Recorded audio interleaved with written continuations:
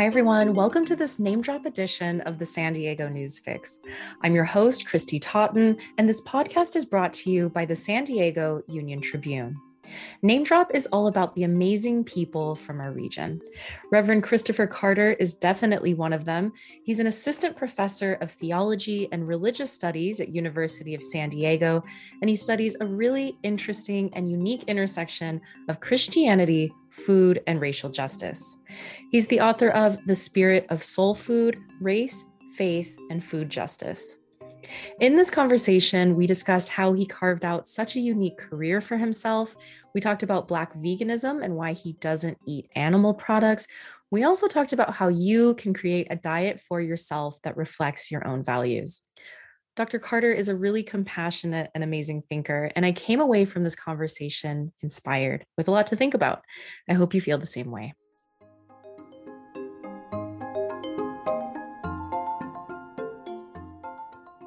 Okay, well, Reverend Christopher Carter, professor at University of San Diego, thank you so much for joining me on Name Drop.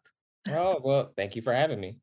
I'm really excited to talk to you because you really do have an interesting job. You know, it's sort of the intersection of theology, food, dismantling racism. Like, I've never met anybody else with this job. So how did you come up with this? You know, how did you get into this line of work?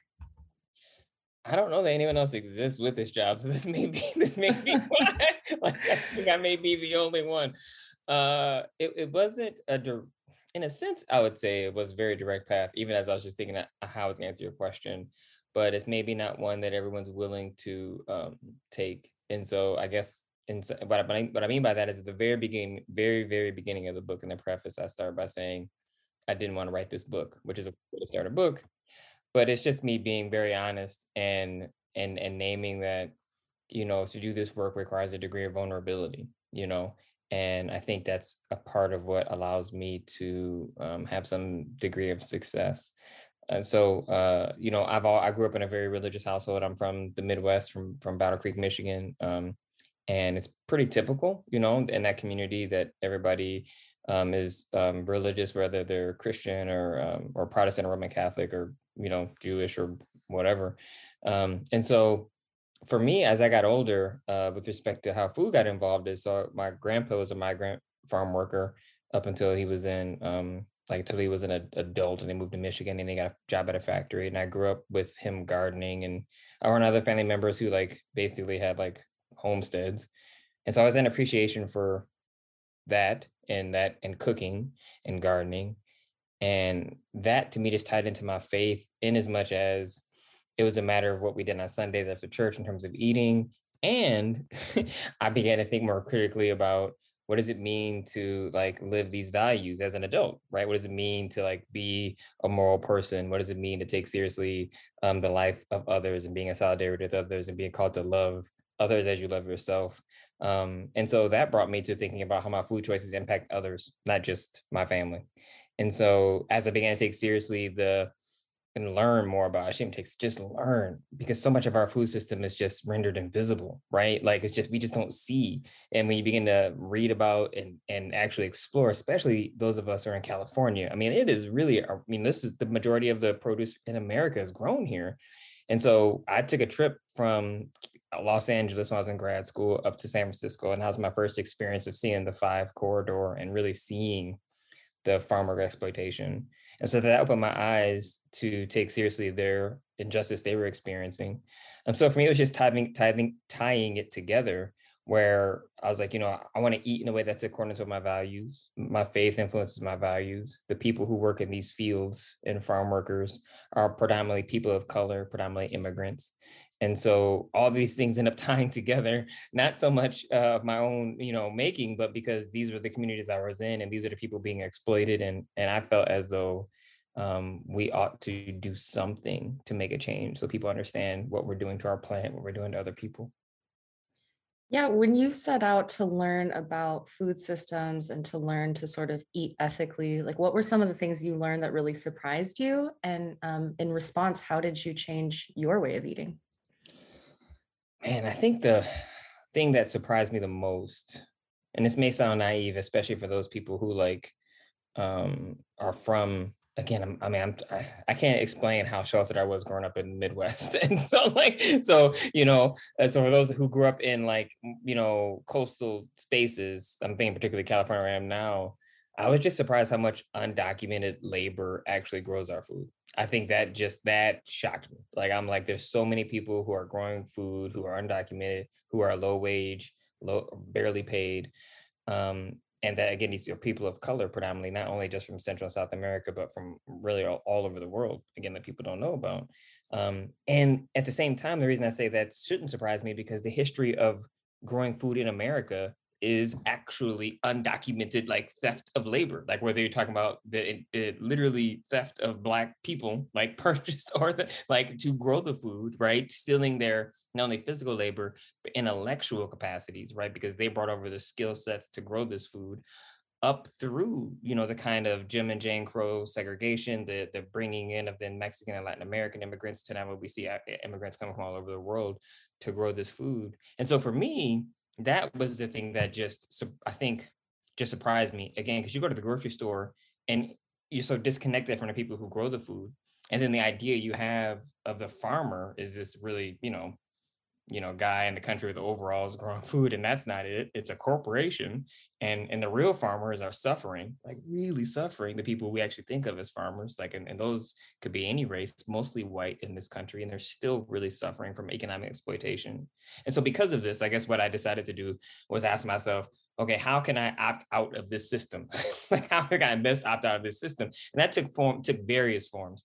One thing that I do and still continue to do, well, I have a garden, but I'm moving to Los Angeles. And so my garden right now is not growing anything because I'm preparing everything to move. So that is something I have to say. But beyond that, shopping at, I'm a part of a CSA, but also shopping at organizations and places that have like that work directly with farmers, that allow you to make sure that the farmer is actually getting the appropriate compensation for the food that they're actually providing, and trying to just work around the system. One of the things that obviously I talk about in the book a lot is I'm a vegan.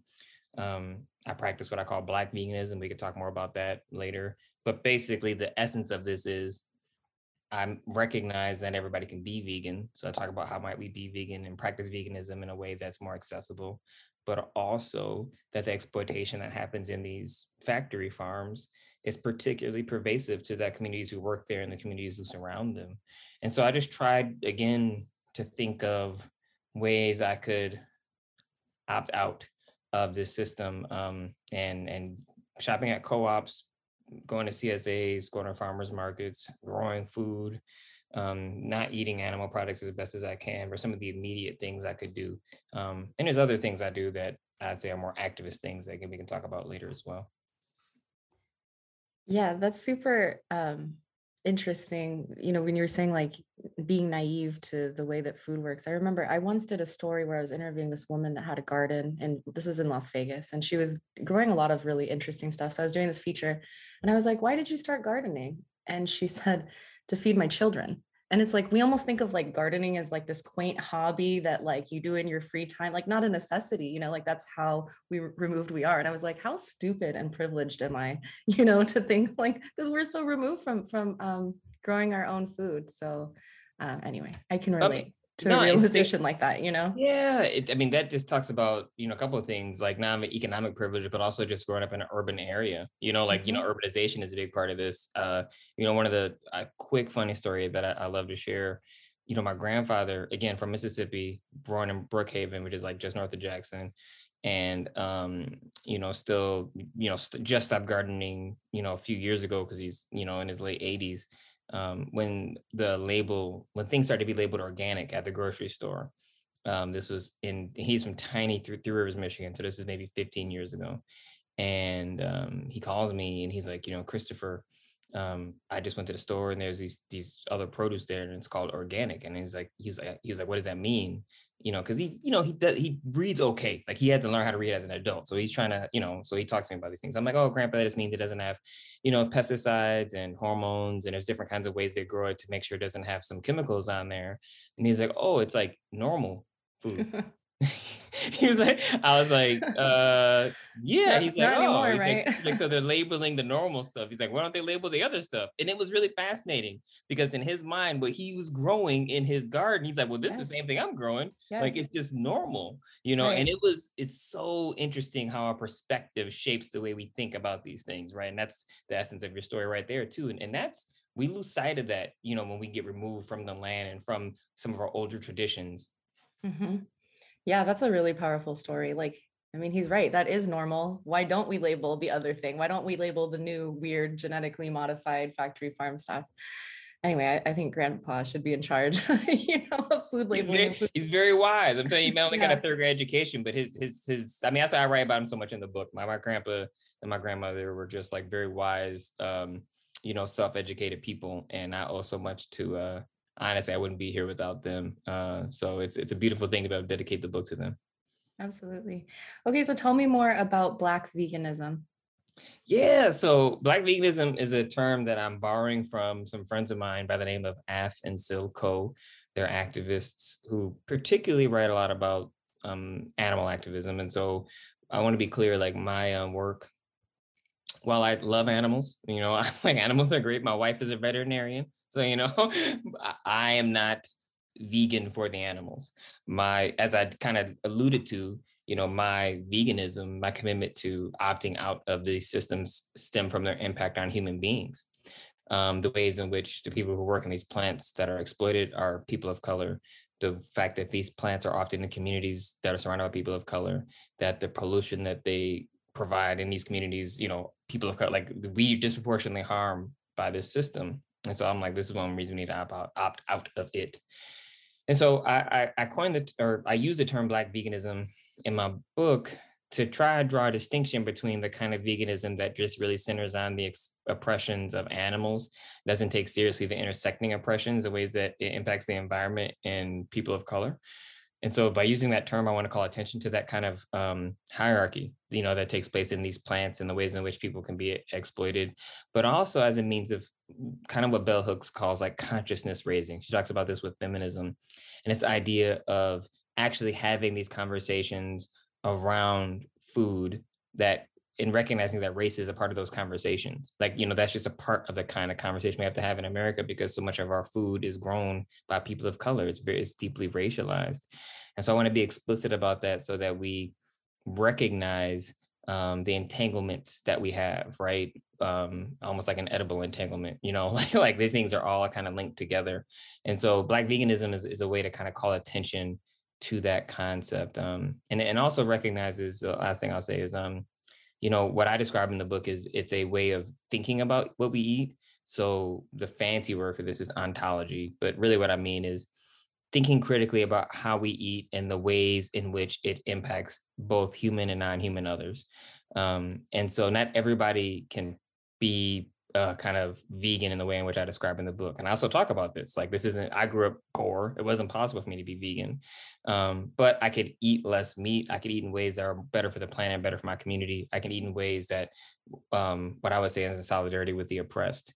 And given that, I would say that I was trying to move towards a vegan praxis, a way of being, that kind of thinking. And so the pressure for me now, pressure maybe isn't the right word, but the goal for me now as someone who's solidly middle class and an activist is how can I create the opportunities for people to be able to eat in a way that's in line with their values. Like a lot of people, they're eating what they have the opportunity to eat. The choices are so limited because the system has been designed to limit those choices. And so it's our responsibility to help overturn those systems of oppression and marginalization so people have options.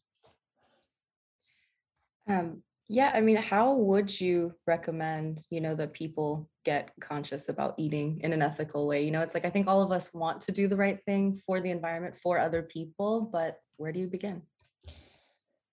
Man, that's such a so basically I teach a class on food and religion where I have 13 weeks to teach people how to do this. You're like, sign up now. I'm sure there's a wait list. Actually there is wait list. I mean, it's a long process because it's not, and I guess I want to return to the fact that if anybody's listening to this and you feel a sense of shame and guilt, feel that, because that's true and that's real. and honor that part of you that feels that way, but also recognize underneath that is a desire to be different and do different and live different in the world. And also recognize at the same time that our food system is designed to render these things invisible. Like it's literally designed for you not to see what's happening. That's how it's designed to function. So the fact that you don't know how to do that, that means the system is working well. So what I would encourage you to do, not only for people just to watch, documentaries and maybe read some books, but most explicitly first, think about, again, I say I try to eat in alignment with my values. Like think about your values, like really what does matter to you. And so for me, it was, justice, compassion, love, like this idea of loving my neighbor was really important to me. And then I thought, okay, how am I eating in ways that are reflective or not reflecting this? And I began to trace back the roots of where some of my foods were coming from. It's impossible for us to eat in a way that is what we might call like this, pure land, or without recognizing that there's exploitation that takes place because of the systems, because of our food system. All we can do is try to do better and be better. And so that's why I talked about, like, working with CSAs, working with food co-ops, working with farmers markets, like going to direct to consumer. One of the things I talk about in my book, and there's not one here, but there's a bunch of them that are out in the Midwest and the East Coast that I've interviewed and worked with, where they're like community food hubs. And so one example that I like to plug is the Black Church Food Security Network, which is doing amazing work in Baltimore. And lots of people come to this that aren't Black, but it's just run by a Black church. And so what they do is they work with farmers. They work directly with farmers to basically be like a hub. And so they'll say, okay, these are the things we're going to have this week, because they go down to the farms on the weekends and they pick up the produce. They usually do it twice a week and they bring it, and people come in. Basically, it's like a small scale farmers market, but direct to consumer. But because it's the church and not trying to make money, the only overhead they have is to cover fuel and to pay people's salaries to drive the trucks. And so food it's just cheaper. Like it's literally cheaper. And the farmer still makes more money, right? Like the food costs less and the farmer makes more. Like it is a win-win. And so it's creating these kind of networks. And so that's what I'm trying to do on the West Coast. And that's what I think, a lot of these food service or a lot of justice organizations, we can be moving towards, especially in places like California, because we can grow food year round here. And a lot of places don't have that option. And so I know that's not like a neat and clean answer, because it is kind of contextual, but I honestly think beginning by thinking about your values is a really good start that a lot of people don't necessarily take the time to do, that I think would prove to be fruitful for them. Mm-hmm. Well, I love this conversation and that it focuses on humans. Like you were saying, I think we hear a lot of don't eat meat because it hurts animals, or don't eat meat because factory farming hurts the environment, which does hurt people. But like, I like thinking of it directly as like, this harms people, Yeah. I have more questions for you about food, farming, theology, and more, but I want to jump into a quick, hopefully fun lightning round. And my first question for you are, what are some of your favorite and least favorite foods? Oh man, it's easy to talk about favorite foods. Least favorite, I'm like, so favorite foods, I should say, so I went to grad school in outside Los Angeles in the Claremont colleges, right? So just, and I would say being in Southern California for the last, I don't know, 15 years or so, I love Mexican food. Like I did not have real Mexican food until I moved to California. Like, what I had in Michigan was not it. And so I would say my diet consists of a combination of probably 40% vegan Mexican foods and like 30% like what I would call Black soul food, and then just like randomly other stuff. I mean, I eat, the majority of food I eat is Mexican. It is amazing. It's delicious. And so I would say that's definitely a favorite. And then I love red beans and rice is one of my favorite things I talk about a lot about in the book. I just literally ate that last night. And the last thing I'll say in terms of favorite is pizza. I make my own pizzas. I love to cook, man. Like I love to bake. I love to eat. Yeah, I mean, I love to eat too. And I would say I literally started cooking because I love to eat. Right. So I just got this really good bread book by Mark Bittman. Mark Bittman is a good friend of mine, and so I started making my own dough now. And I'm just like, that's amazing. It's just fun, and I think we have to make space for like being creative. I think this is so tied to food justice, right? In terms of not thinking about it like work, but just fun. Yeah, absolutely. You know, Mark Bittman, that's so crazy. Yeah, no, it was crazy. It is crazy. If you were to tell me when I was, in 20, not in college, didn't go to college, right, that I was going to do what I'm doing now. I mean, I don't think any of my high school teachers, I had one teacher who would believe it, like no one else. I wouldn't have believed it either. So it's been beautiful, I'm lucky. Yeah, that's really cool. I mean, what did you grow up thinking you were going to do? Oh God. Probably just get a job. I'm the first person in my family to go to college. My mother's generation was the first to graduate high school. My grandpa again went to school to like third grade, then he was working in the fields, and my grandmother didn't ever go to school. And so we were, poor. And I graduated high school and got a job at a grocery store and worked my way up. And thought I would probably stay at the grocery store till I retired. Like I didn't have a plan. My wife made me go to college because I got married young, and that's where I think I realized that isn't honestly Ashton. That's where I think I knew when I was in college that I came to the awareness of how smart I was, where I was like, because in high school I just wasn't taking it very seriously. I was fine, but I wasn't like, I didn't really enjoy it. College is where I really learned a little bit about who I am, and I think it helped me going as an adult. I didn't want to go party in my early 20s. I was already married and settled down, and that's where I really felt like I found my calling. So I tell people, you don't have to do the typical path. I'm really the hard work that I saw growing up, seeing my grandpa like working till his back basically like doesn't function anymore, and my mom like work herself to having lupus and she's sick, and I took the same kind of work ethic and applied to my professional life, and I'm grateful that I can provide for them now, but they don't have to worry about money. It's a beautiful thing, and so I just feel like I don't know what I was gonna do, but I thought whatever I would do my best, and so that's kind of what I'm trying to live out right now.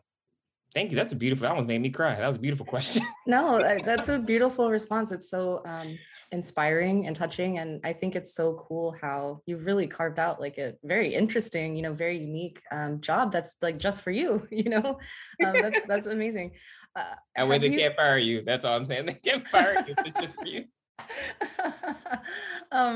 Have you like been able to or tried to change the way that like your family members, your loved ones eat, because I know that sometimes it can be harder to change the ways of older generations. I mean, how has your family responded to your work in veganism? Interestingly, I would say there's only been one person who's been resistant. Mostly that's my stepdad, but he's just, he's from Missouri. That's just kind of him, his own stuff. But and I wrote about this in a piece I did for LA Times. I talked about my stressors around him. But I remember talking to my grandfather when I was drafting the second draft of the book, and about what he ate growing up, because I tell these stories in there about that. And he basically was predominantly vegetarian because they just didn't have access to meat.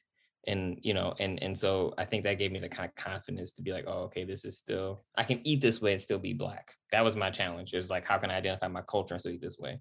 And so for my family, because I actually like to cook and I do most of the cooking, they don't complain about it because it tastes really good. They're like, so they're like, oh, this is what it is. And my sister doesn't eat. I would say she's almost vegetarian. Like she doesn't barely eat any meat.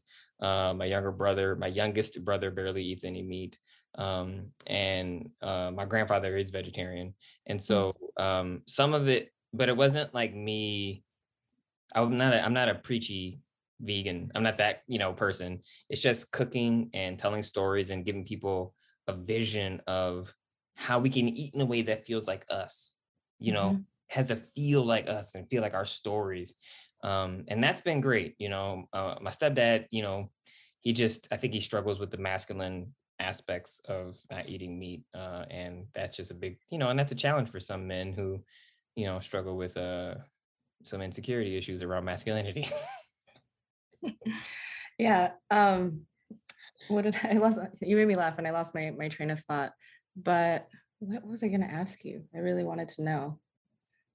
Oh, you mentioned like fitting in and the sense of belonging about like, can I still be Black if I don't eat this? Like, is that something that you really had to face? I mean, I think that, so much of like our cultural identity is tied to food, and like if you're one of us, you have to eat this. Like, what has been your experience?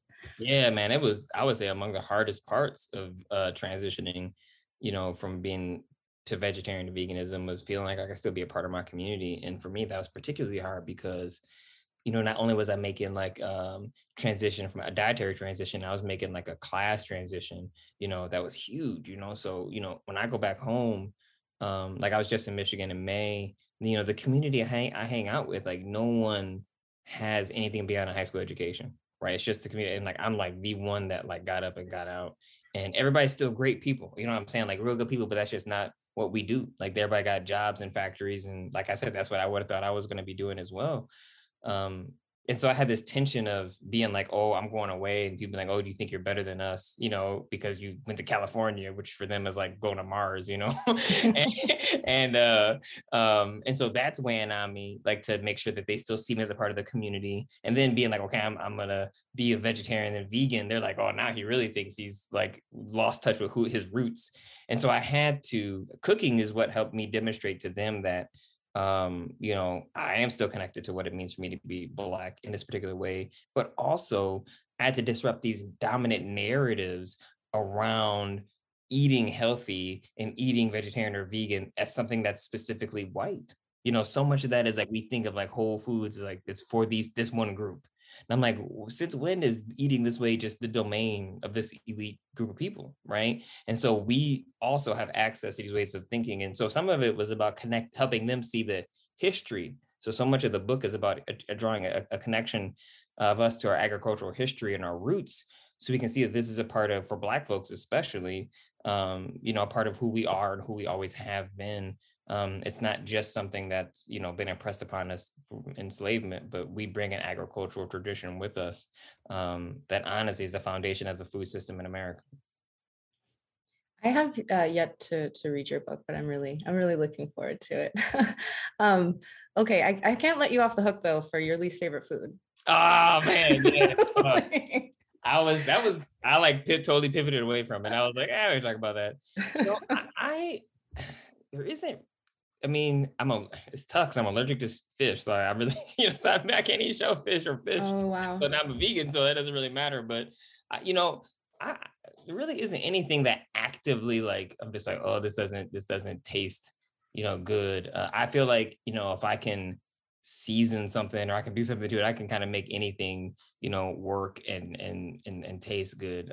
So yeah, I have a hard time saying this is my like least favorite. There isn't anything that I've had that I'm like, oh, this isn't good or anything like that. So I've had some, I would say the most unique food, and that's a good way to say it, is my time I taught in Korea for 2 summers. And that was some of the most unique. It's delicious, but like I had to figure out like, okay, this is different. Like I mean some different like this. Like were you eating meat at the time?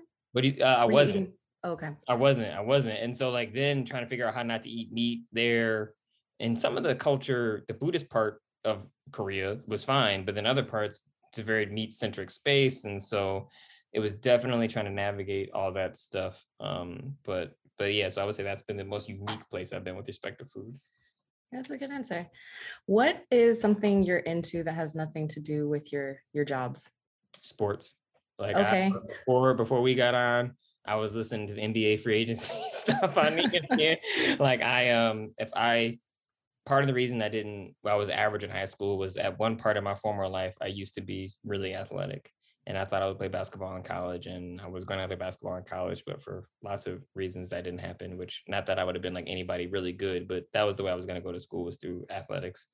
And so, sports for me, I learned so much about how to be a good teammate and how to be a good person through sports. Like it's I am a advisor to many student athletes at USD, and they don't even study religion, but I think I can connect to them because I try to help them understand like how to translate their skills playing to everyday life. And I felt like for me, playing AAU basketball as a really young kid and doing this travel league stuff, I learned a lot, and I absolutely love sports. Like if I could be on something that wasn't even paid, but it was like a well-known podcast or or something like that, I would totally do it. Because if I'm not reading about religion, food, or racism, I'm probably reading about sports.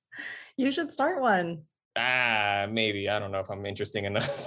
Oh, Thank you, though. I'm sure that you are. Um, I'm not a sports guy and obviously not an athlete, but I can see how it brings people together. You know, like I lived in Las Vegas when we got our first professional team, which was the Golden Knights, the hockey team. And it was incredible. You know, I had lived in the city that never had a sports team. And so I didn't realize like the camaraderie there. And that was really incredible to see, especially because it happened right after the Las Vegas shooting. And then they went, you know, to the finals, and it was like so empowering and awesome. You know, even if you're not a part of it, when you're on the outside of it, you now have this thing to rally around. So I can appreciate it. Yeah. What are some local farms or CSAs or stores that you can recommend here for, you know, getting good food? The one that I go to is the OB People's Market. So it's in Ocean Beach. That's the one I would highly recommend. That's honestly, I think, the best one in the community, in terms of variety, in terms of pricing. Mm. And any of the farmers markets, but there's one in Ocean Beach that's pretty good. The one in Little Italy is pretty good. It's the Ocean Beach and Little Italy probably have about the same, unfortunately prices aren't always the same, even if the vendors are the same. And that's just something that I try to recognize. Interesting. Yeah. I mean, it's you try to understand that, the farmers are also trying to figure out how they can maximize the revenue as well. And so, I understand that. So if you can make it to the Ocean Beach one, you'll pay a little less than you pay at the one in Little Italy. Uh, but both of those farmers markets are really, really good. I would say almost any of the CSAs that you can get locally are going to be good here. I don't want to say just one. I've used three of them, and I've found good things with all of them. The one I'm trying to think of the name that we use right now, it's a Japanese farmer actually in North County. You know what's funny? This is like just a big coincidence. I actually just signed up for it. I'm going to show you. I don't know if it's like literally I brought it in and set it on my kitchen table before we started talking.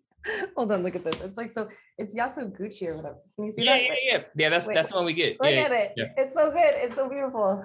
Like I have no way of showing you this, but yep. I'm saying so it's the same one. So that one's really, really good. And I think what I appreciate about them is, it's a big box, but it's enough things in there where I can figure out how to make a meal. And one of the challenges is with getting those is honestly cooking. People and cooking, especially for women, you have to deal with unpacking the ways in which the kitchen's been like this thing pressed upon you that you have to learn how to do, which can make people resistant. And so there's a kind of a healing needs to take place in terms of that kind of trauma that you might have or we could have around cooking, but also about time. How many of us are just overextended to where we don't feel like we have time to cook? And so that's another challenge of trying to carve out that time, not seeing as something you have to carve out, but like scheduling it first. Like this is something that we see as soul care, right? So for instance, my son, like he cooks with me all the time because that's why we tell stories. I tell him stories about his grandmother, his great grandmother he's never had a chance to meet, his on his mother's side, his family's never had a chance to meet, like things that we used to eat. And it takes longer, but it's a event. And it's a way for me to kind of connect with my 3-year-old and for him to learn about his culture, his various cultures. And so I try to see it as formation, and that makes it a little bit better. It makes me less stressed about getting everything done in a certain amount of time. So yeah, there's ways we can try to work around it, but I want to recognize, I know it's challenging for many people because cooking takes a lot of time. Yeah, well said. Well, I have taken more of your time than I promised to, but I just have one final question for you, which is, you mentioned you're moving to LA. What will you be doing up there? I mean, just what's next in your career in general, and will you continue to teach at USD? Yeah, so I'm on sabbatical. So I'll be on sabbatical. So I'm moving to Los Angeles so I could do a couple of things. I'm going to be working at Westwood United Methodist Church, helping them in their kind of social justice ministries that are going to be thinking and focusing on food moving forward. I'm going to be doing some research at UCLA. So Westwood makes a lot of sense, but also doing some research on in Africa. I'm going to be spending about 6 weeks in Africa coming up, looking at agricultural practices out there and the ways in which they tie into religion and religious identities and ideas. And so Los Angeles for me for a sabbatical year is just really convenient and gives us a chance for me to go to a place that's a bit more diverse that I think for me feels a bit more like up my alley. You know, I can't really complain about San Diego, man, because the weather is great. We go to the beach all the time. It's not, to me, it's like, you know, I'm not, you know, like I'm not hating, but both places for me are really comfortable. And so yeah, I'll be up there for a year. Awesome. That sounds like an incredible adventure. Yeah, no, I'm really excited. I've never got a chance to go to Africa, especially, and I was able to get a grant that helped fund most of that. So I'm really excited to go and be in Uganda and South Africa, and be able to take my family. And so it'll be really cool. Awesome. Well, I can't wait to see the work that comes out of it. But Dr. Carter, thank you so much for joining me today. Thank you for sharing your story. This has been really enlightening. Yeah, no, thanks for having me, and thanks for sharing some of your stories. And it was great talking to you. Thank you again to Dr. Carter for joining me on this name drop edition of the San Diego News Fix. And thank you for listening.